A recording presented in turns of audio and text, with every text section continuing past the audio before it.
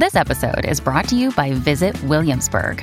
In Williamsburg, Virginia, there's never too much of a good thing. Whether you're a foodie, a golfer, a history buff, a shopaholic, an outdoor enthusiast, or a thrill seeker, you'll find what you came for here and more. So ask yourself, what is it you want? Discover Williamsburg and plan your trip at visitwilliamsburg.com. This podcast is sponsored by BetterHelp Online Therapy. People don't always realize that physical symptoms like headaches, teeth grinding, and even digestive issues can be indicators of stress. And let's not forget about doom scrolling, sleeping too little, sleeping too much, undereating, and overeating. Okay, so the copy here says to talk about my experience with stress. Oh boy, do you have an hour? Where do I begin? Work, bills, life, family. I could go on for a very long time. And I actually do, though, in therapy, which is so helpful for me so I can manage, deal, and get through it. Stress shows up in all kinds of ways. And in a world that's telling you to do more, sleep less, and grind all the time, here's your reminder to take care of yourself, do less, and maybe try some therapy. BetterHelp is customized online therapy that offers video, phone, and even live chat sessions with your therapist, so you don't have to see anyone on camera if you don't wanna. It's more affordable than in-person therapy. Give it a try and see if online therapy can help lower your stress. This podcast is sponsored by BetterHelp, and Fruit Loop Serial Killers of Color listeners get 10% off their first month at betterhelp.com/fruit. That's BETTERHELP.com/fruit. All right, guys, it's time for me to come clean. It's time for me to tell the truth. Right. It's time for me to spill the beans. Okay. It's time to fess up. It's time to keep it a buck. Keep it 100. Are you going to get to it? Oh, yes. So sometimes after dark, I sneak away and play Best Fiends. Others may wonder about my mysterious disappearances. They say, who does she think she is? David Blaine? David Copperfield? I say none of the above. In fact, I'm having so much fun playing Best Fiends. Ever heard of it? Why, yes, I have. I love Best Fiends. I love collecting the little monsters when you play so I can level up my fiends. Also, I love going in for the super long matches to free up the board and beat levels. Ooh. I am happy to report that I am on level 440. That's amazing. Okay, friend, I see you flexing over there. Now, Best Fiends is a free-to-download mobile puzzle game with thousands of exciting new levels for new adventures and challenges every time you play. I am on level 304. Beth, tell him about the offline play. Yes, of course. There is offline play, so you don't even need Wi-Fi or the internet. Oh, good. So download your new favorite getaway, Best Fiends, for free today on the App Store or Google Play. You'll even get $5 worth of in-game rewards when you reach level 5. That's friends without the R, Best Fiends.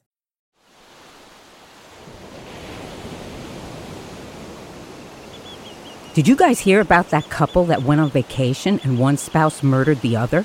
In fact, the entire vacation was planned just so that they could make the murder look like an accident. Ah, so like a slaycation. Oh boy, sounds like a fun new true crime podcast to me. On every episode of Slaycation, we'll examine true cases of people who were killed while on vacation. Was it murder? Or just a horrible accident? That's up to you and the law to decide. But either way, if you leave for your vacation in the plane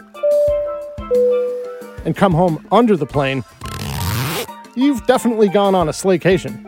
Join us every week for a fascinating new episode. 911, what's your emergency? But make sure to pack your body bags. Because getting away can be murder. This is Slaycation.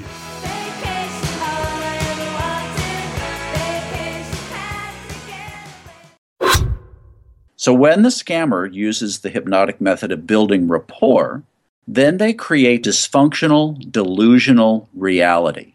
That's how a scam begins, convincing the mark that it makes perfect sense to hand over their money to a con artist. The Scams and Cons podcast tells you how scams are run. You'll hear how people are convinced to buy fake art, buy machines that print money, or steal your house. I get a phone call from my wife, and she let me know that they had decided to move all our stuff out. I could no longer do anything about it except go through an eviction. And you'll hear it from the experts, people who run the cons. So we go to your bank, you go in and get $6,000 cash, give us each $3,000, we give you this. You go home, and what you find out is cut up newspaper. It's fun to know how the trick is done And that's what Scams and Cons is all about. Listen at scamsandcons.com or wherever fine podcasts are found. Hello, this is Gary Chahot welcoming you to check out the French History Podcast. Our main show covers the history of France from the first humans until present. If you liked Mike Duncan's The History of Rome and wanted a similar program covering the land of beauty, culture, and love, we are exactly that. We also host world-renowned scholars who have delivered guest episodes on their specialties, including 18th century pirates, revolutionary booksellers in 20th century Paris, the special friendship between the Marquis de Lafayette and Thomas Jefferson, and numerous others. Learn what you love and listen to the French History Podcast today. This podcast contains adult themes and language, and some of the things that we discuss may be disturbing to some listeners. In this podcast, we discuss sexual assault, torture, race, and murder. Listener discretion is advised.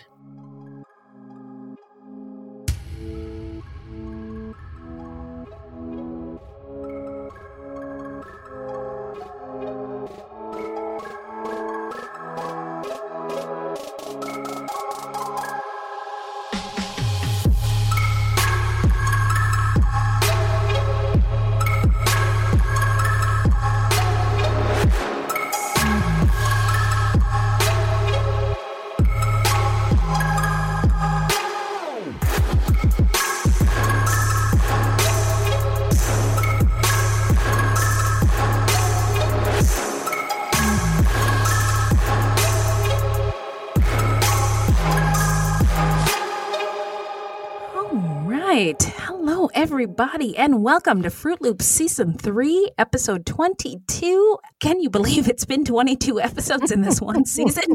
Thank you so much for listening all the way. Fruit Loops is a podcast about true crimes committed by people of color and their victims that we do not hear or know much about. Now, contrary to popular belief, not all serial killers are straight, cisgender white dudes. No, ma'am. What? Are you crazy? There are many well-documented cases of serial killers of color, and Fruit Loops is a podcast all about them. We will take deep dives into the fascinating lives and crimes of serial killers and true crimes committed by people of color and the victims that the media and entertainment commonly leave out because, well, the news is racist. Allegedly. And we are Wendy and Beth. She's Wendy. I'm Beth. We're not journalists, investigators, or psychologists. Just a couple of gals interested in true crime. Also, the opinions expressed in this podcast are just that, our opinions. Please send any questions or comments to fruitloopspod@gmail.com or leave us a voicemail at 602-935-6294, and we may feature it on a future episode. Also, our website is fruitloopspod.com, and we use Fruit Loops Pod for all of our social media. Join the discussion by using the hashtag FruitLoopsPodDiscussion or by joining our Facebook group. All of the footnotes for each episode can be found on our website. That's right. And if you want to support the show, you can send us a donation on the Cash App. Just Google Fruit Loops Pod Cash App, or you can become a monthly patron through our Podbean patron page. We also have some merch for sale on our website. They make great Christmas gifts or Hanukkah gifts or Kwanzaa gifts. Whatever, yeah. Or whatever kinds of gifts. Whatever holiday you're celebrating. Yeah, exactly. But if you want to help, if you can't help monetarily, no problem. You can always give us a 5-star review on Apple Podcasts or anywhere else you get your podcast from. And the most important thing is that you share our show with your friends. Yeah. So who are we talking about today, Beth? In this special holiday episode, we're going to be talking about family annihilators. Happy holidays. Yes, everybody. This subject was suggested to us by Jesse S. and Chrissy B. on Facebook. Well, before we get into the meat and potatoes, you know, the Christmas meal, how you doing? I'm doing great. This is my favorite time of year. Everything's so festive. How are you doing? Well, I am okay. I'm looking forward to the end of the year when I can tell 2019 to get the fuck out of my house and my life. And then I will see her on the 12th of February. 2019 has been a trying year. It's been a rough year. I think I think Yeah. I feel like that's fair for everybody to say, but the end of the year has been particularly rough because we had that storm, blew off my roof, and we're going back and forth with the insurance company. One of our dogs got hit by a car and died last week, so that's why we couldn't record. And it just feels like I got punched in the face. So I just like want it to be over. But I will say this. Any Zumba fans out there? Because your girl Wendy is a certified Zumba instructor. Woo-hoo! Yeah. Yes. Dance out the end of the year. Yes, exactly. So I will be dancing at the end of the year. And if you want to join me for any classes and you happen to be in the Valley, why don't you DM us and I'll let you know where I'll be teaching next. So anyway, now we're going to get into some, here we go, listener letters. Well, hello, angels. Thank you. I love getting mail. What do we got, Beth? Well, first I wanted to say congrats to Antoinette, who won the patron merch draw for November. She won a Fruit Loops mug. Aww. And we'll be having our next drawing for our December patrons. God damn it. I did it again. God damn it. So we'll be having our next drawing for our December patrons at the beginning of January. That's right. That's right. But congratulations. Yeah. So if you want in on the next draw, become a patron. There you go. There you go. There's lots of perks. Yes, there is. Well, because I one of our listeners was like, "What? You get bonus episodes? Yeah, girl, you get bonus episodes. You also get early episodes and a chance to get some extra merch and also some swag, right? When you first become a patron. So, yeah, you know, there's a few perks. perks. And my goal for next year is to work on getting more bonus episodes in there. So. Yes. I'm still trying to figure out how to do that. Well, I think we can do that it. Stupid 2020 gets her things and gets the fuck out. We can work about it. You mean 2019? Work it out. Yeah. What's her name? 2019? Yeah, get out of here. I don't want to see you anymore. Yeah. So what else we got? We also got a message from Kathleen who said, "Hey ladies, I love the podcast. I'm a woke-ass white woman raised in a super racist house in the town. Me, oh my. And knew it was BS at a very young age. Good for you. Mm-hmm. I appreciate Culture Corner and hope every time I listen that it helps pull someone's head out of their ass." This is someone we need to go have drinks with. Like, yeah. ASAP. Yes, definitely. Where you at? I hear you talk about fixing the old audio because you have better equipment now. Please don't. Oh. I like hearing the evolution of your show, and the haters need to get a grip and evolve themselves. Amen, don't they? I've turned a few people onto your podcast and will keep spreading the word. I often tell people now in online discussions that the news is racist, and if you want some truth on serial killers, tune into Fruit Loops. I heard you talking about the Rampart scandal on one of your podcasts briefly and wanted to let you know that there's a movie with Woody Harrelson called Rampart about it. Oh. So that sounds really interesting. Gonna have to watch that. It does. That sounds like a shout out. Yeah, definitely. Mm-hmm. So keep up the great job and I'll be ordering swag ASAP. So thank you, Kathleen. Thank you so much, Sister Kathleen. Yeah. Thank you so much. God bless you, Sister Kathleen. That was beautiful. Thank you. We appreciate you. And I love woke ass white ladies. Yes. Hashtag be like Bev. So I got one more. Chrissy on Facebook said, "Hey y'all, I'm into season 3 and I'm so stoked. This is an amazing podcast. Thank you so much for all you do, for the shout outs to Fruities, naming the victims, muy importante, and just being real." Hey. So thank you, Chrissy. Somebody give double hip hop air horns because Beth said muy importante very well. So thank you. You get one too, Beth. But Chrissy, I keep trying. One for you. There you go. Apparently, I can't pronounce Albany. That's the way it's supposed to be pronounced. Albany. I got called out for my pronunciation. I probably said Albany. Oh, okay. So my impression is that Beth is smarter than me. So I'm reluctant to like correct you on like pronunciation. like on some, I'm reluctant to correct you on some things. Like some things I'm like, I know that she doesn't know about, right. like, yeah, that's all right. But like, go ahead and correct me. Like reading stuff, I don't know. I don't always know if it's like my place because again, it's your place. Smarter and wiser than me. No, that's not true. But go ahead and correct me because otherwise I sound like a dumbass. And I don't want to sound like a dumbass. I got you in the future. Don't worry. I got you now. Okay, now that I know. So Terry on Facebook said, so I was listening to season 1, episode 14, when Beth found out that she had some African ancestry and wanted to share a funny story of mine.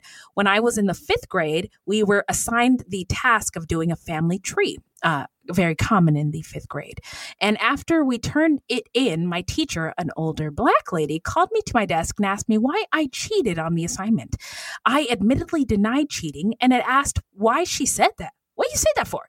And informed her that my aunt and I researched every family member from the library in town. She proceeded to show me 2 folders and asked if I noticed anything interesting. When I realized that there were names in mine that were also on other persons, I was like, what the? Who in here is my cousin, LOL? Well, turns out that a white girl in my class and I have the same family members on our tree. Needless to say, my aunt chewed her butt out for calling me a cheater, LOL. And hey, colonization results in mysterious ways, right? I mean, I'm curious as to how, like, the history of that lineage, but it's really not surprising just from doing the Fruit Loops research that we've done and what I know about colonization and the whole slave trade, and just we're all kind of mixed in with each other in some places. So you know what? I bet you Beth is probably a distant cousin of mine. I feel it in my bones. Could be. It's probably true. Yeah, it's probably true. But thank you, Terry. Shout out to you, and you get all thank you of hip hop air horns. And Terry is actually really, really active with us online, and I want to just apologize in advance to Terry. Man, the end of the year is really, really tough. So I'm doing my best to like stay on top of all the messages and stuff, everything. But there's just so much going on. So please forgive us in advance. So now we're going to take a little quick break, and then we're going to get into the story when we come back. Dumb and Busted has been called, quote, one of America's greatest treasures by 3 out of 3 hosts of the show. Dumb and Busted is a weekly true crime comedy podcast with stories of exceptionally smart and insanely dumb crimes. Comedian Hunter Donaldson has hailed it as the greatest thing to come out of Portland since comedian Hunter Donaldson, who is me, also a host of the show. Podcasters Allison Copeland and Hannah Ether praise Dumb and Busted as, quote, found on Apple Podcasts, Google Play, Spotify, Stitcher, and anywhere else you get your podcasts. Just more rave reviews from 2 other people who host the show. Catch us every Thursday and follow us at Dumb and Busted on Facebook, Instagram, and Twitter. Crime you later! So, who are we talking about again today, Beth? Today we're talking about family annihilators. And specifically, we're going to focus on Manling Tsang Williams, who was convicted in 2010 for killing her 27-year-old husband, Neil, and their sons, Ian 3 and Devin 7. So, I guess happy holidays. Yeah, happy holidays. Yeah. So anyway, we're going to get into the stats, which is Wendy's favorite part. Ooh, yeah. So Ms. Manling Tsang Williams was a California woman of Taiwanese descent. She killed her family and 2 sons, and some might call that familicide or parricide, the killing of a close relative or parent. Her MO was she smothered her 2 little boys with a pillow, and she basically cut her husband in half, according to the medical examiner, the coroner at the scene, with a katana samurai sword. Sword. I just like that word. Sword. I know it's sword, but this is so stupid. But in Aladdin, the movie, Robin Williams, 100 bad guys with swords. I can't get that out of my head. Can't get it out of your head. Swords. So from her husband had a collection of swords, and he was stabbed and slashed almost 100 times.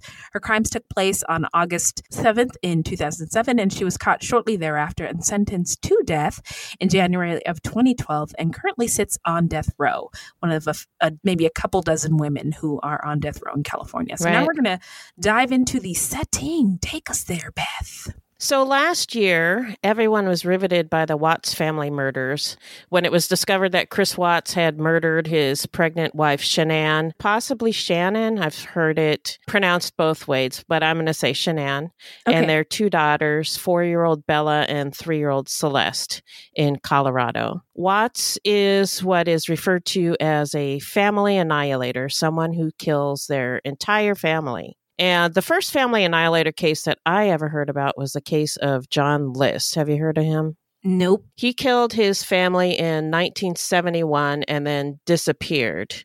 And his case was covered on America's Most Wanted, and that's where I heard about it back in the late 80s. Mm-hmm. And then he was later caught through America's Most Wanted, and he was living a new life with a new wife and everything.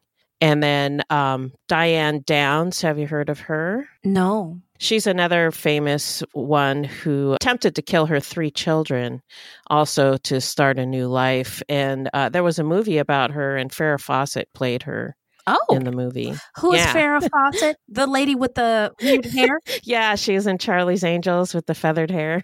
Oh, sure. Yeah. Okay. Yeah. Bunch of white I've people. Heard of that lady. Yeah. The one that comes to my mind is it Phil Hartman, who was on SNL? Oh yeah, Super funny. And his wife was I think a troubled individual, and she killed him and then herself. And so I just remember everybody being so shocked, including myself, because I was a huge fan. I'm a huge fan of comedy in general, but he sort of sparked my interest with his jokes about like he did an impression of a Madonna, and he was reading from her book, and he was like, "I like my vagina. I sometimes like to stare at it in the mirror, and it's just covered with hair."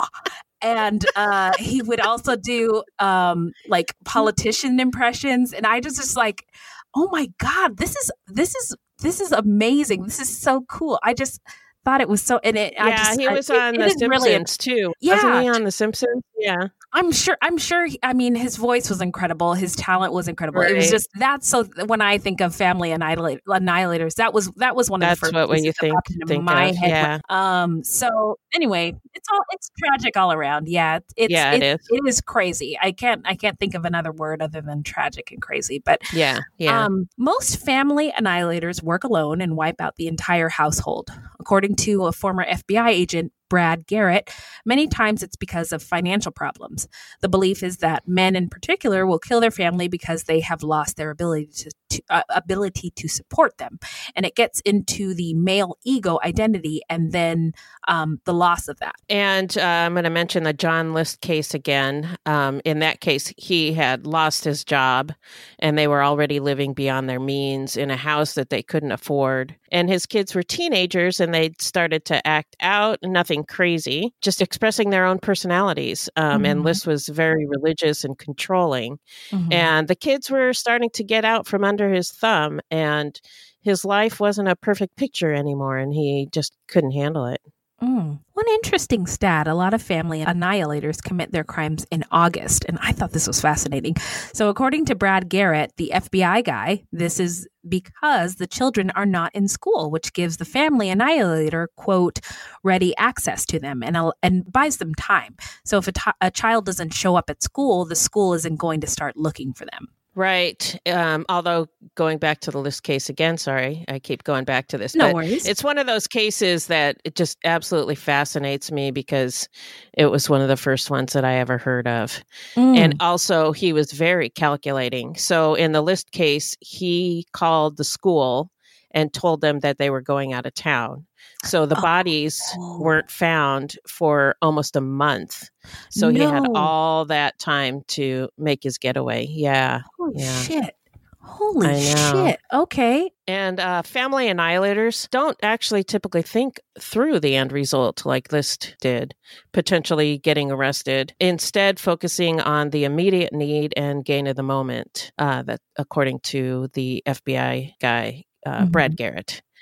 But that doesn't mean that family annihilators are spontaneous. The crimes are premeditated and they build up over weeks or months. Sure. Also, again, according to Garrett, in a vast majority of family annihilation cases, the suspect either commits suicide or confesses. They commit the act based on emotion and immediate need or gain. But then after they are arrested, he or she confesses because they, quote unquote, see the reality of what they are facing. They then often create a, quote, alternative version of what happened, end quote. So they kind of make something up, I guess. That they can live with, I guess. Yeah. Prosecutors claimed that Christopher Watts' quote, desire for a fresh start to begin a new relationship was a motive for his crimes. At the time of the killings, Watts, 33, was dating another woman. At sentencing, Shanann's father, Frank Ruzick, commented that Chris Watts carried them out like trash. According to Neil Websdale, PhD, a professor of criminal justice at Northern Arizona University, such killers have one common trait, a feeling that they've fallen short of societal ideals, and he says of, quote, manhood, end quote, but I would say simply societal ideals. And according to at least one study, family killings rise with the unemployment rate, which I thought was fascinating. Yeah. You know, there's a lot of jobs growing, but I mean, is anybody taking into account the number of people who are taking on more than one job? I mean, you know, I have a full-time 9-to-5, but I also do podcasting. I also have a skincare thing that I do on the side. I also have you were doing those singing gigs for a while. Singing, and I sing on the side. I teach Zumba. Yeah, so that's a lot of jobs. And according to the numbers that they release on the news, things are great. But guess what? I don't see my family very much. So it's not that great. Yeah. So sorry. Yeah. No, I get you. I'm the same way. I don't have as many gigs as you do, but I have other side gigs as well, art stuff that I do. And I feel like I'm working all the time. Right. and not getting anything done. Yeah. So, there's lots of jobs, but are they really enough? Like, we were promised sort of that to me doesn't seem like the American dream. I mean, I'm sure, no. I know I'm very grateful for what I have and all the opportunities that I have, but it would be nice to just have one job that could support everything and, be able to relax, able to live my life. Yeah. So yeah. I look forward to that someday. In the meantime, I'm just saving up for my funeral. No, I'm just kidding. So, according to Grant Dewey, supervisor of research and evaluation for the Minnesota Department of Corrections and an author of the book Mass Murder in the United States, A History, multicides, which include serial, spree killings, and familicides, account for less than 0.1% of homicides per year in the U.S., which I thought that was a pretty interesting stat. Yeah, agreed. But within that category, familicides are the most common, averaging about 41% of the total in recent years. Also interesting.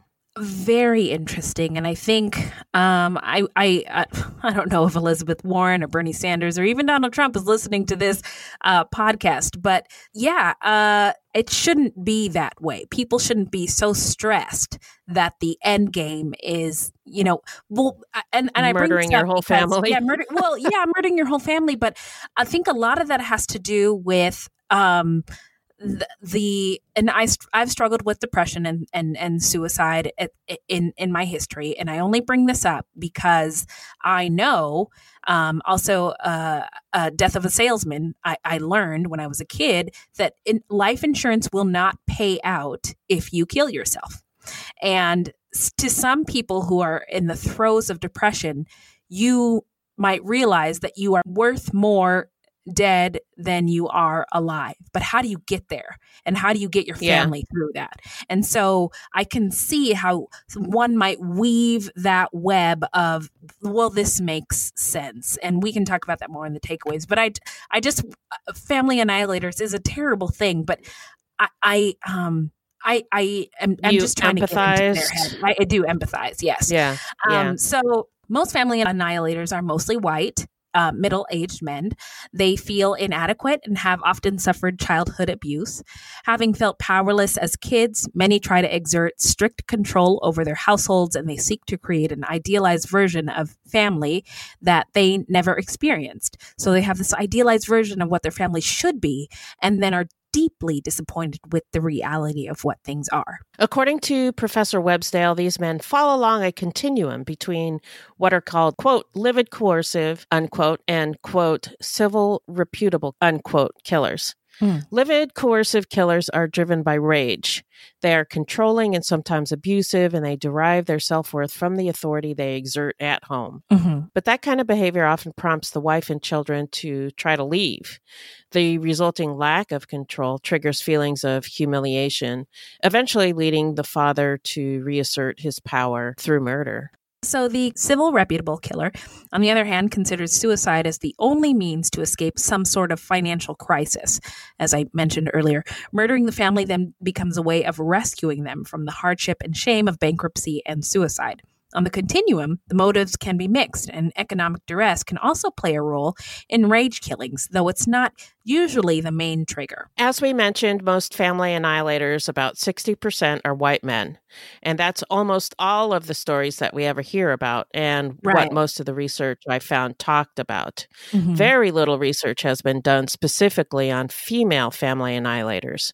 But according to one article that I read, the limited information available indicates that childhood abuse, poverty, and addiction are contributing factors. Sure. And those are contributing factors in all of the murders that we talk about. True that. There was a recent case that made the news where 5 members of one family were murdered by family members in Mooresville, Pennsylvania. And it was unusual in many ways, including the fact that the subjects were Black and the perpetrators were women, specifically a mother and a daughter. And we will definitely be covering this story sometime in the future, but it happened so recently that we want to wait until, more information comes in so that we can cover it thoroughly, Fruit Loop style. So, yeah. But that's a fascinating case. Yeah. The story that we chose to cover today takes place in Rowland Heights. Do you think that's right? Rowland Heights? Yeah. Okay. Rowland Heights in Los Angeles County, California in the summer of 2007. Rowland Heights has the 5th largest Asian community in LA County, with just over 50% of the population identifying as Asian, according to the 2000 census. The Sang family was originally from Taiwan, and this is very confusing, but presently the nation of China is represented by 2 separate authorities: the Republic of China, commonly referred to as Taiwan, and the People's Republic of China, which is mainland China, commonly referred to as just China. After World War II, the Republic of China government, established in 1912 as the successor to the Qing dynasty, relocated to Taiwan. And the group led by Mao Zedong created the People's Republic of China in mainland China. So the People's Republic of China has control over mainland China, while the Republic of China has control over Taiwan Island. The Penghu Archipelago and minor islands Kinmen and Matsu, while each separate government claims sovereignty over the whole of China. Why am I saying China so weird? China. The People's Republic of China claims Taiwan is part of the PRC as a successor state to the Republic of China, which it views as losing the Civil War. And the ROC views the PRC as an illegal state occupying China. So this is obviously clear as mud. I get it. Do you? Yeah. No, I don't. I had to read it several times to get it. So there's two different governments, and they each think the other is the boss. Illegal. Yeah. Well, they need to get Tony Danza in there. Who's the boss? Who's the boss? Yeah. So now we're going to get into the killer's early life. So what do you got, Beth? Manling Tsang Williams, also known as Ling, as we mentioned, is of Taiwanese Chinese descent, and she was born in 1979. I read that her family didn't want her, but it did not give a reason why. And at first we thought it was because of China's one-child policy.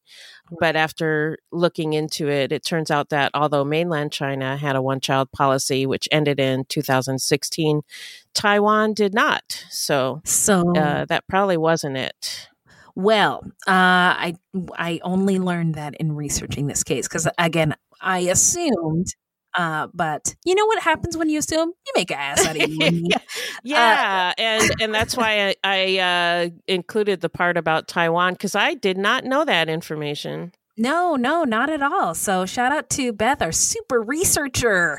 I just find stuff really interesting. You take deep dives into places I would never consider going. Hopefully it's not too boring. Well, and hopefully the FBI isn't tracking you and then China doesn't instruct them to turn off your internet. I don't know. Oh, you might need to cut that out. Anyway, growing up, Manling reportedly suffered a lot of verbal and physical abuse from her parents. School was challenging for Ling, and she was diagnosed with various learning disabilities. She had a sister named Shunling Tsang and a brother whose name we could not find. When she was 19, Manling met Neil Williams through a mutual friend at a Rocky Horror Picture Show viewing. They fell in love almost immediately, and Manling became pregnant rather quickly. I had a hard time finding information about her parents, but I know that they owned the home that Manling and her family moved into, and they owned a business. Let's do the time warp again. So I don't know for sure, but one stereotype that comes up when discussing Asian American immigrants is the idea of a model minority. And this counts for all Asian immigrants, East Asian, Southeast Asian, and West Asians, all of Asia. But I also think this applies to other minority groups who are immigrants. So welcome to Culture Corner with Wendy and Beth. A model minority is a member of a marginalized group like immigrants. Members are perceived to achieve a higher degree of socioeconomic success than the population average. This success is typically measured relatively by income, education, low crime, and high family/marital stability. And in the eyes of white society are A-okay. Those are the good ones, quote unquote. That's what white people would say. I think that perpetuates the idea of the more model minority. It's all from the white gaze. It's all from the white view. And some think it's a myth, but when you are an immigrant or a child of an immigrant, work, education, stability are paramount, and anything less is a disappointment. So shout out to all the minority immigrant first generation kids out there who've disappointed their parents by not being doctors or lawyers and not being perfect. Yeah, there you go. We deserve it, Bob Air horns. So Neil was brought up in Whittier, California by his mom, Jan, who was a single parent. She has said that they were very close and they had similar personalities. She describes them as geeks. And Neil was really into Star Wars, computer gaming, and he collected samurai swords, as we mentioned earlier. And his mom often gave them to him as gifts. So I only want to say, you said geeks with such enthusiasm. And I feel like geek nowadays is like a really, really cool thing to be.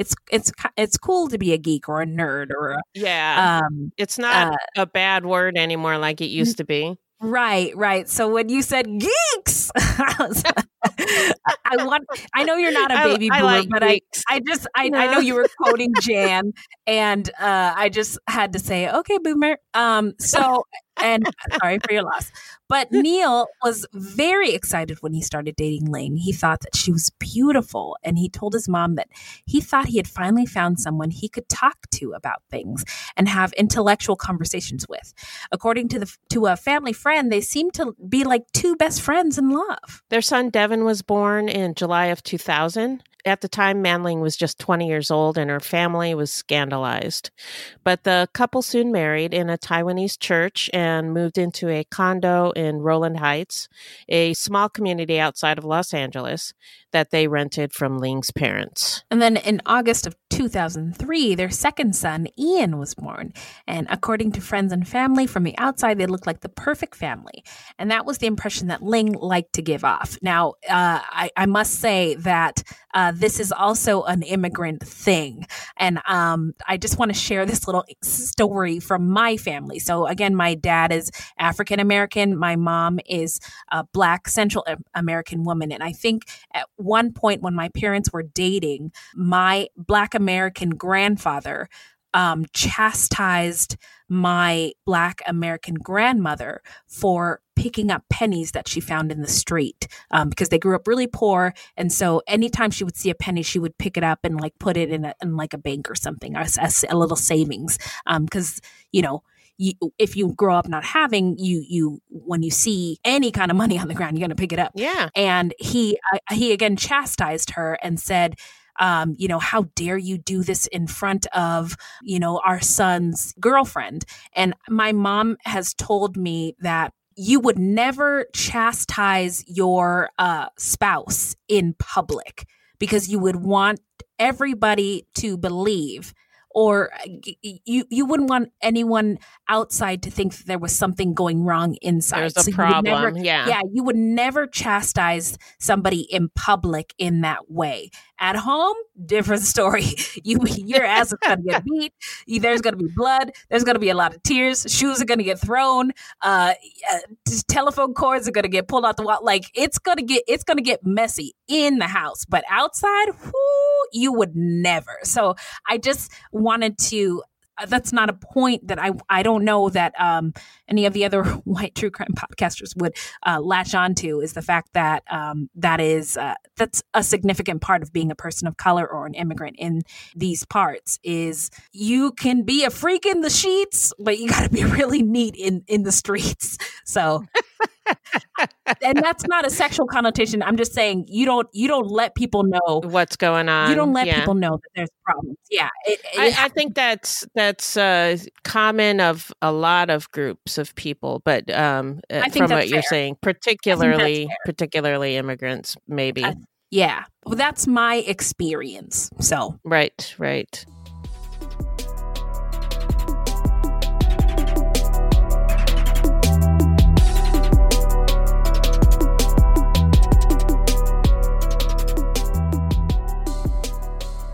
We're gonna just get ready for your starring role in a thrilling adventure full of hidden clues, immersive scenes, danger, and romance. That's right. It's June's Journey, and you play June Parker, an amateur detective investigating a series of mysteries. Ooh, you'll put your powers of observation to the test, sharpen your sleuthing skills, find objects, and claim rewards. The visuals are fire. It's like a party for your eyeballs.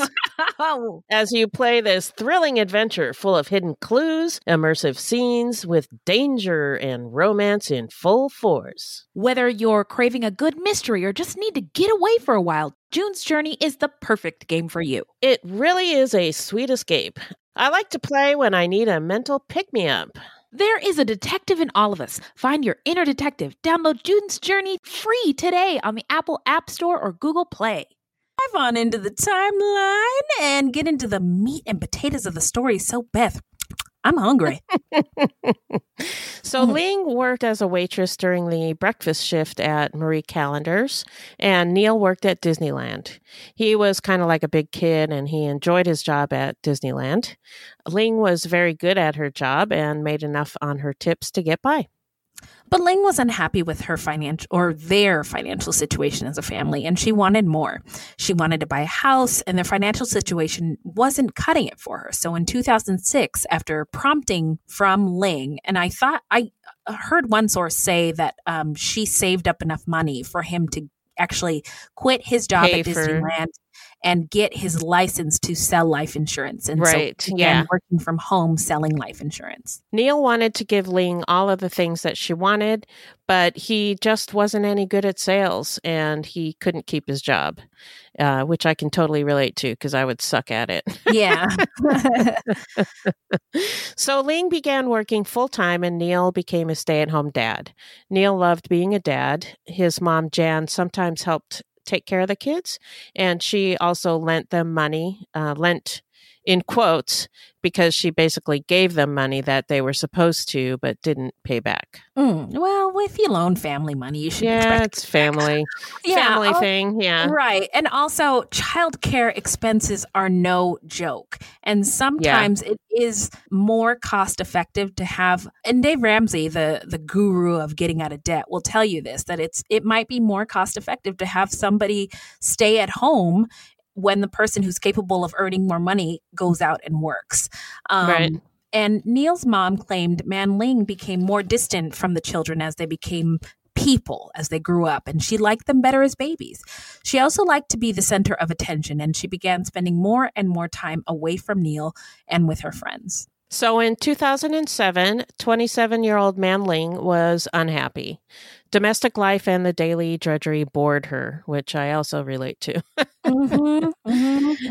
Neil was good with the kids, but he was not a good housekeeper, and he also spent a lot of his free time playing computer games.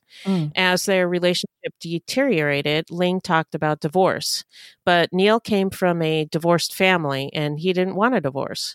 But Ling was no longer invested in the marriage. Yeah, I think that's, I think divorce is certainly an option, would have probably been a better option in better their option, case. yeah. But I also wonder if anybody helped them. They were a really young couple. Like, did anybody say, how about you talk to my pastor? Or how about you guys maybe you should see a counselor. Yeah, like before we go through this, let's see what we can do to help it. Because, man, being a kid from divorce is no fun.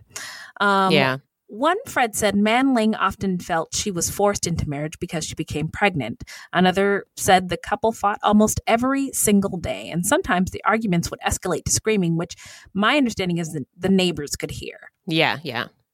In June of 2007, Man Ling reunited with an old high school acquaintance, John Gregory, through MySpace. Along with two other high school friends, they met up for dinner, and soon afterwards they began a short-lived affair.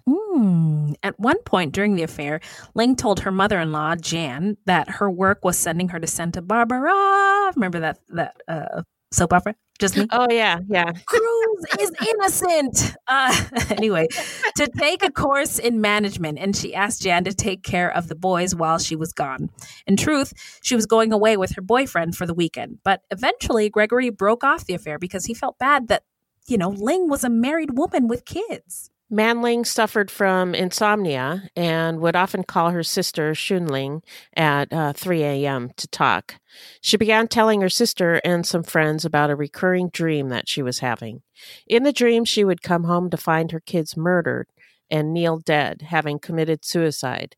She also began telling friends that she was afraid of Neil, that he had changed, and that she was afraid he was going to hurt her and the boys. Fine line between a dream and a plan in this case. In my best Keith Morrison voice, which I learned I'm not very good at impersonating, so I'm not going to do it. Well, it's hard because you're a woman and he's a man. So the baritones on that guy, man. Yeah. So then on the night of August 7th, here's where it all goes down, 2007, the Williams family had pizza for dinner, and then the boys were put to bed. Sometime afterwards, Man Ling smothered 3-year-old Ian to death with a pillow, while 7-year-old Devin was asleep in the top bunk of their bunk bed. Then she smothered Devin and arranged the bodies to make it look like they were just sleeping. And by the way, to smother somebody with a pillow, even a child, takes like 5 to 10 minutes. And so can you, she was determined, she apparently. Yeah. She must have been. Yeah. After a few minutes, you could change your mind and like, I'm not doing this, but she kept on. Yeah. She then got onto her computer and checked out MySpace, her boyfriend's profile page in particular, then headed out to meet friends for drinks at TGI Fridays around 10 p.m. She expected Neil to find their sons dead while she was gone, and then not being able to live without them, she expected him to commit suicide, which is a crazy plan because how do you know that he's going to do that? Anyway, right. Yeah, it's just unless nuts. he talked about being suicidal or like saying maybe in the relationship he had said things like, I can't live without the boys or I can't live without you. Or, but even if he had said things like that, to expect that to happen is just nuts. Yeah, I think. True. Agreed. Manling had even written a suicide note on her computer, allegedly from Neil, in which he blamed himself for killing the children and committing suicide. But when she got home a little after midnight, Neil was asleep, and Manling was pissed. So she took out one of Neil's samurai swords and attacked him with it while he slept. She must have thought it was going to be easy, but he fought back and he tried to flee. She hacked and stabbed him as he tried to escape down the hallway, and she managed to stab him over 90 times. The last thing Neil said to her was, "Help me."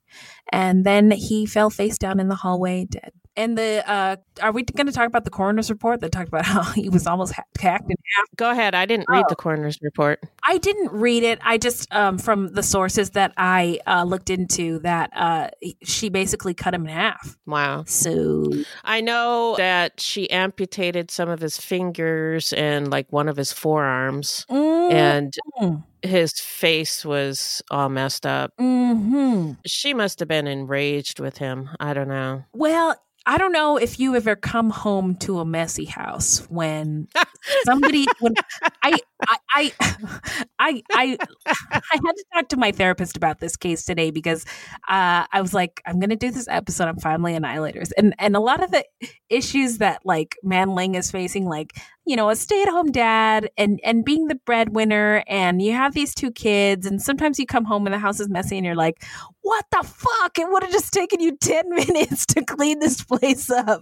And like, just being furious. Like, I don't have any I was like, listen, doctor, I'm not going to annihilate my family. I just want you to know that this I'm not the only one who has felt angry, enraged about your situation. And she's assured me, and I've assured her, that there's nothing to worry about. Wendy is okay, everybody, and my family is okay. I'm just saying that that's pretty normal. I can relate to just being enraged. Like, you couldn't take 10 minutes. That's all. Yeah, to just knead up a little bit. And yeah, and rest your power, Neil. Like, I'm not saying you deserved it or anything. I'm just saying. Oh, no, not at all. So then Manling cleaned up and took a drive to get rid of her bloody clothing by throwing it into a nearby dumpster. Then she drove to a ridgetop to smoke and watch the sunrise. Afterwards, she went home and feigned finding the bodies, running outside and screaming for help. Neighbors rushed to help her, and she reportedly told them her husband had been injured. One neighbor entered the home and found Neil Williams' body and saw blood everywhere. So now we're going to dive into the investigation and the arrest. And when the police arrived and Manling was taken to the police station, there she was questioned. She kept asking the investigators if Neil and the kids were okay. And I think she also kept saying, is he going to pull through? He's got to pull through. Yeah, please pull through. He's got to pull through. He's got to pull through. Yeah. Until eventually they told her that they were all dead. And when asked to recount her story of when she came home, she feigned throwing up in a trash can, in that she made retching sounds, but she never actually threw up. And I think her tears were also phony baloney too, like alligator tears. Like, I don't know if she was. Yeah. I watched the police tape, And it was blurry, so I couldn't tell. But they did say that she didn't actually throw up. Yeah. Yeah. She told police that she woke up in the middle of the night and couldn't go back to sleep. And she said that when she can't sleep, she likes to drive to the top of a ridge nearby to smoke and then watch the sunrise. She said she left the house around 4 or 4:30 a.m. and that she left the door unlocked. When she came home, she saw the blood and ran out of the house screaming. Manling told police that Neil had been having an affair for the past 13 months, and he had recently confessed this to her, pointing police in the direction of a possible jealous lover or husband. Police asked if she had ever had an affair herself, and she denied that she had. And it was bullshit. He was not having an affair. So right. She was just throwing that out there. I think she was just throwing anything out to see what would stick. Right. Throw spaghetti at the wall. Just a lot of, yeah. Because there was a lot of different stories she was throwing out there. Police searched Manling's computer and found the quote-unquote suicide note that Manling had left, supposedly written by Neil. Of course, it made no sense given that Neil had been hacked to death. They also found blood on a cigarette box in her car. Yeah, it would be hard to hack yourself to death. Although I do follow the hashtag surgery on Instagram, and there's this Russian surgeon in like the 1920s who performed surgery on himself. He did hack himself. Oh my God. Not to death, but he like cut himself open and he kept like passing out. I think he was trying to take out his appendix or something. But like nobody else was qualified to do it. So they put mirrors on the top of his bed and he gave him like all the tools that he needed. He just like Jesus cut Christ. himself open and like took out, he was like using the mirror to help him like, figure out where he was inside and stuff. And like he performed surgery on himself, and I think he like sewed himself up. And oh my God. I can't tell you whether the surgery was successful or not, but there's lots of pictures of it on Instagram. Anyway, wow. Manling, stuck to her story about finding the bodies until one of the detectives told her about the bloody cigarette box and told her that there was no way there could be blood if things had transpired as she said they did. Manling eventually broke down and confessed everything. She was charged with 3 counts of first-degree murder. So now we're going to get into the trial. Take it away, Beth. In 2010, Manling Tsang Williams' court case began. She was charged not only with the 3 counts of first-degree murder, but also of the special circumstances of multiple murders and lying in wait, which made it a death penalty case. It took only 8 hours for the jury to find her guilty on all counts, including the special circumstances. However, when it came to sentencing Manling Williams, the jury could not agree on life or death.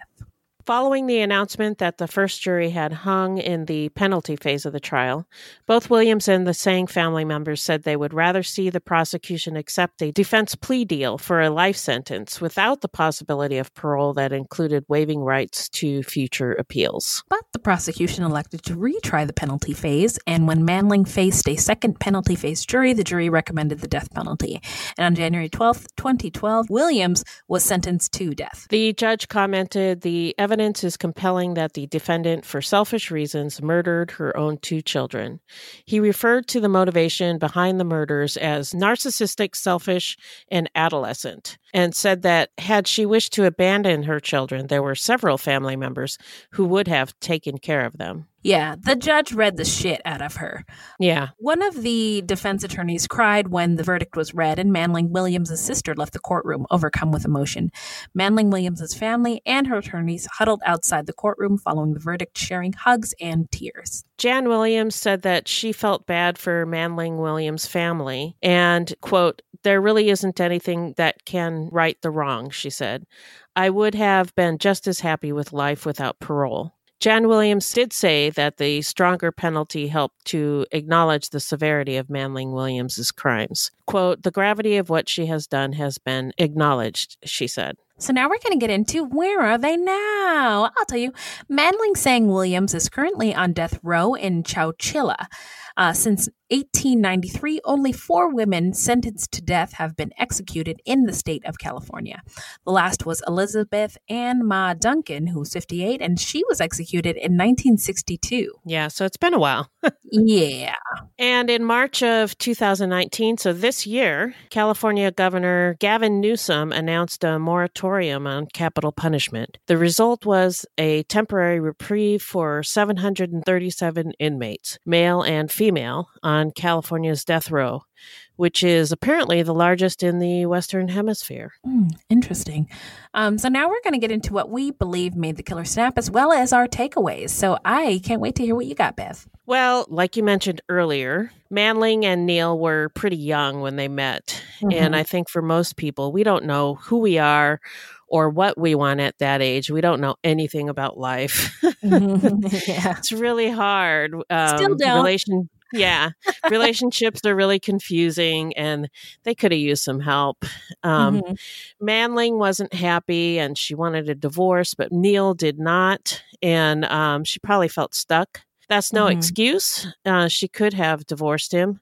I'm just exploring how she must have felt. Yeah. I think she wanted more from life and realized that she wasn't going to get what she wanted in her current situation, so she decided to call a mulligan. Hi, I'm Matt Harris. Seton Tucker and I host the podcast Impact of Influence, which for 2 years covered in depth Alec Murdaugh, who was eventually convicted in 2023 of murdering his wife Maggie and son Paul. That story continues to evolve, and we will cover that. Plus, we will tell you stories of other true crime events that have happened in the South. Please join us on Impact of Influence. And give us a follow on the Impact of Influence Facebook page. I want to take a moment to tell you about my podcast, Carol Costello Presents Blind Rage. In 1984, a woman named Phyllis Cottle was abducted in broad daylight, tortured, and left to die in a burning car in Akron, Ohio. At the time, I was a rookie reporter covering this horrific story. Since then, I've reported every kind of crime imaginable. I've been able to leave most of them at work, but not this one, the one that buried itself under my skin and stayed put. Phyllis Cottle was a badass woman, and I want to tell you her story. A production of Evergreen Podcasts and signature title of the Killer Podcast Network, you can find Carol Costello Presents Blind Rage wherever you get your podcasts.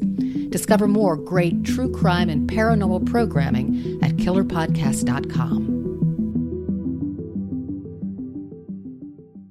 Who? You never heard of a mulligan? Hercules Mulligan? Hercules? No. It's just a do-over.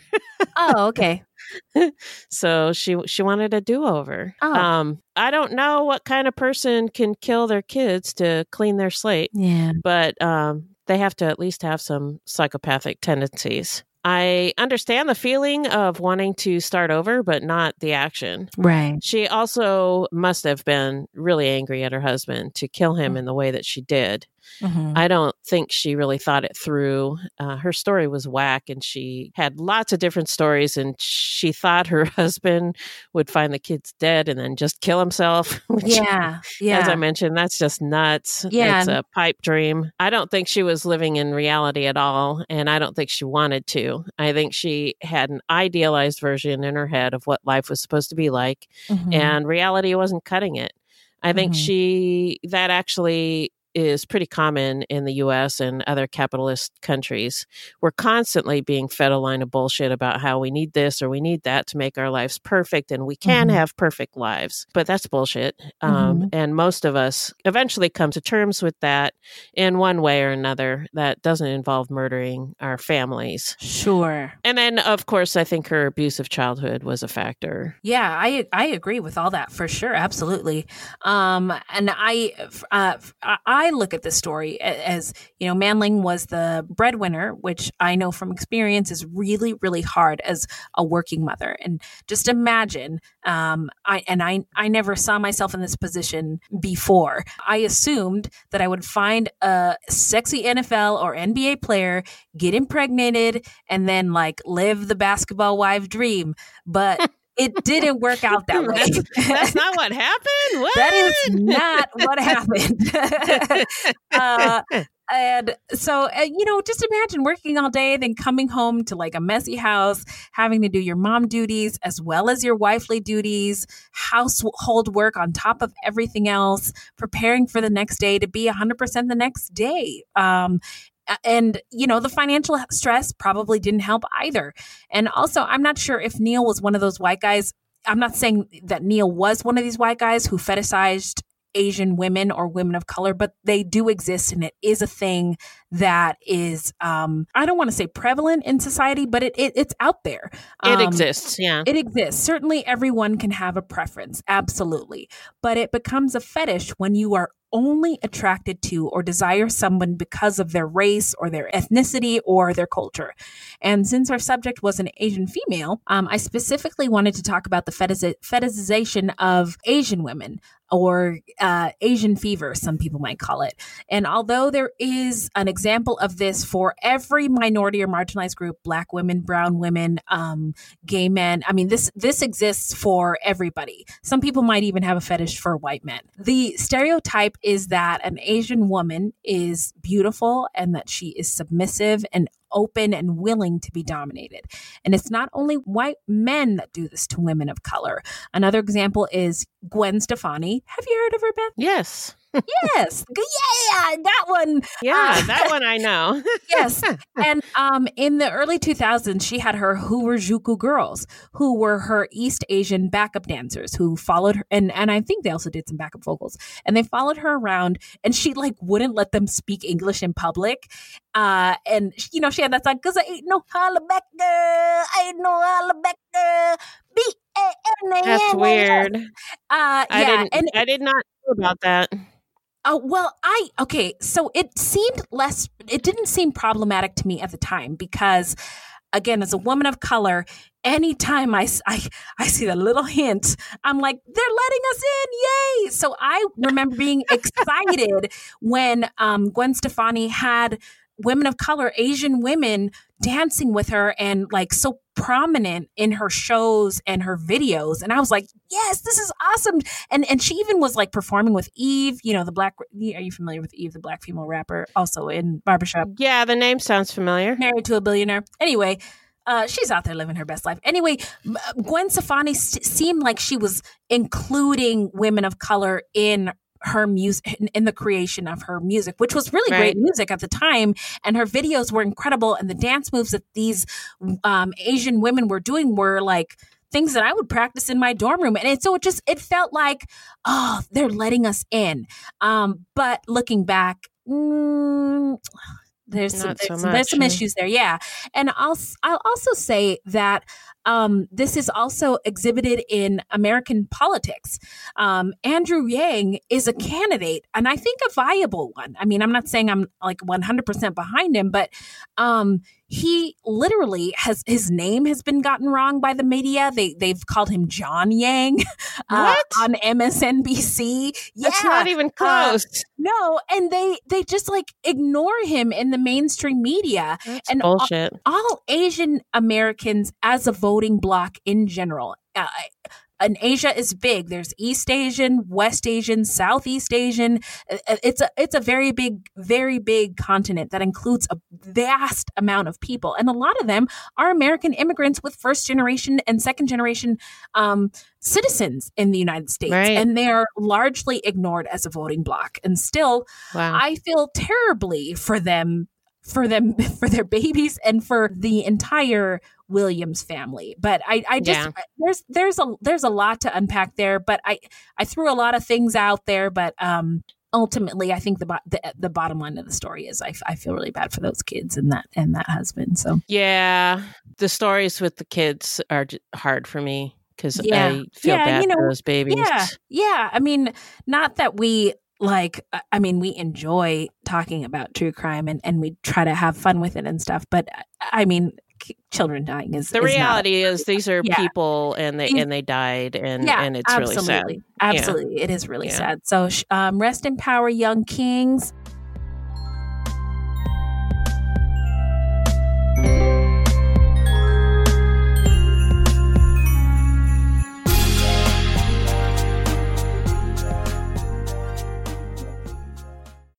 So now we're going to get into how not to get murdered. So if you love true crime and you don't want to die, here's a tip for you.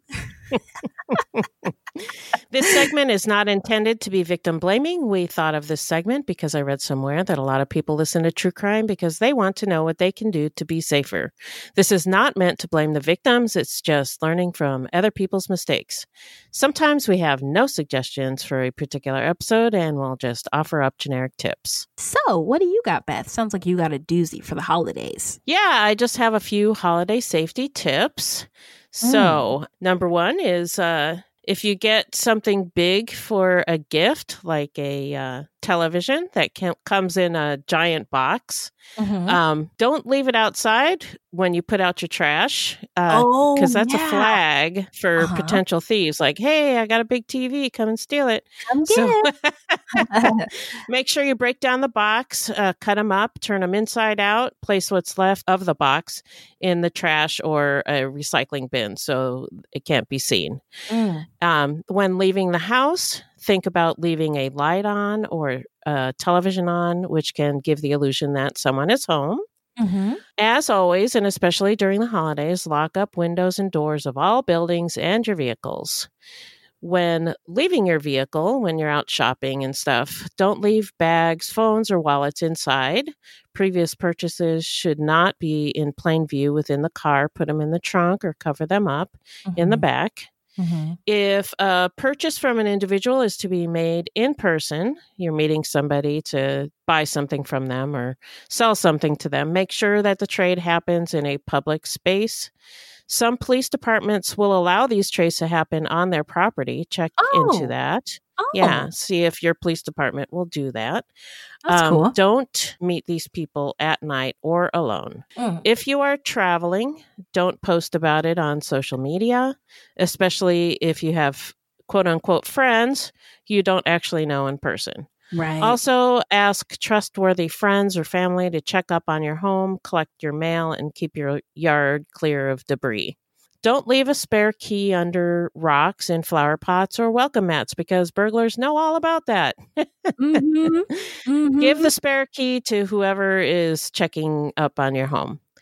And it's easy to get caught up in the festivities, but try to remember to watch your surroundings while you're shopping or you're out for a holiday event. Keep your head on a swivel, as we always say. That's right. Thank you, Beth, for those fire-ass tips. Now I was going to swear, but we already have an E in front of our show on all the podcast Apple, yeah. So now we're going to get into some serial killer and true crime news. So what do you got, Beth? So I just read today that Lawrence Bittaker, a serial killer convicted in Los Angeles County of murdering, kidnapping, and raping 5 teenage girls in 1979, has died of natural causes while on death row in San Quentin. Oh, wow. He and his crime partner, Roy Lewis Norris, they were known as the Toolbox Killers. And they tortured people. So, couple of white dudes, but shout out to San Quentin Prison for their excellent podcast that they released Ear from Hustle. prison. Ear Hustle. Yeah. I wonder if Roy Bittaker. Lewis Bittaker. Or Lawrence Bittaker. If he's ever been on the show, I don't know. Now I've got to go through the archives. Probably not, because he was on death row. So I don't know, but you could check into it. I know that they have interviewed guys on death row. I don't know. Okay. But I don't know. He was kind of disgusting, but he was 79 and now he's dead, and he was on death row for a really long time. So that's it. So let's get into the shout out portion of our show where we shout out any content by people of color or about people of color or any true crime goodies. I just have one word for y'all: Watchmen. And you can find it on HBO. Watch it and tell us what you think. Get on that. Yeah. # Fruit Loops pod discussion. Watchmen. Yeah. Okay. What do you got, Beth? Tell us all about it. Yeah. Awesome. I've been watching The Expanse on Amazon Prime. Have you watched it at all? No, I just started watching it. I know I'm late to the party because there's 4 seasons. Oh, shit. And I just started it. And I'm enjoying it so far. It's not like the best show on the planet, but it's really entertaining, and I'm binging it, so obviously I like it. Yeah, it's worth sticking to. Yeah, and the cast is diverse, and in particular, the actress who plays a character named Naomi is great. And I think I've seen her on something else. I'm not sure what, but her name is Dominique Tipper, and she's a Black lady. She's British and Dominican, and I really like her. So she's beautiful, and I'm sure that her talents are just as beautiful. If the show is 4 seasons and you are still watching it. Yep, still watching. So where can the people find us, Beth? Our website is fruitloopspod.com. Our Facebook page is Fruit Loops Pod, and our discussion group is Fruit Loops Pod Discussion on Facebook. We are also on Twitter and Instagram at Fruit Loops Pod, and links to our sources will be in our footnotes. If you want to support the show, you can send us a donation on the Cash App. Just Google Fruit Loops Pod Cash App, or you can become a monthly patron through our Podbean patron page. Yeah. This will help us pay for things like our website and pod hosting. There's no minimum and no commitment. Even $1 would help. We also have merch on our website now at fruitloopspod.com/merch. That is right. And this is a weekly podcast, and new episodes drop every Thursday. So until next time, look alive, guys. It's crazy out there.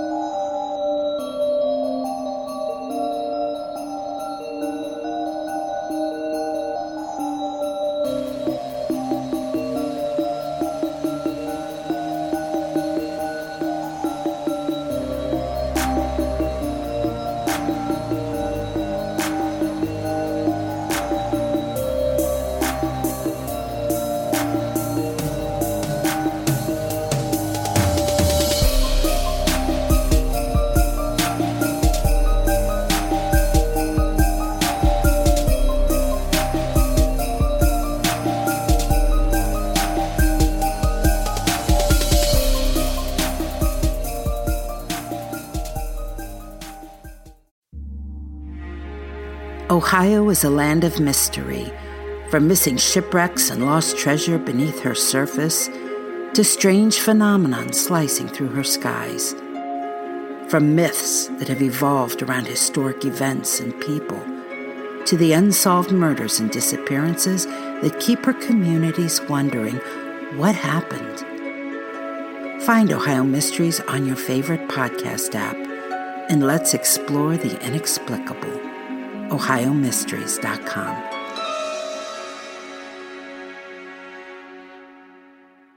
My name is Bill Huffman, and I am a former Cleveland news producer, and I am now the host of the podcast, Who Killed? I began the show focusing on the unsolved murder of Amy Mihaljevic, and now each week I explore a different case with a focus on some of the victims who don't get the attention they deserve. I have a deep catalog of over 225 episodes, so there is a guarantee there will be something for you. Who Killed is an evergreen podcasts, killer podcasts, and slow burn media production. Subscribe today wherever you get your favorite shows.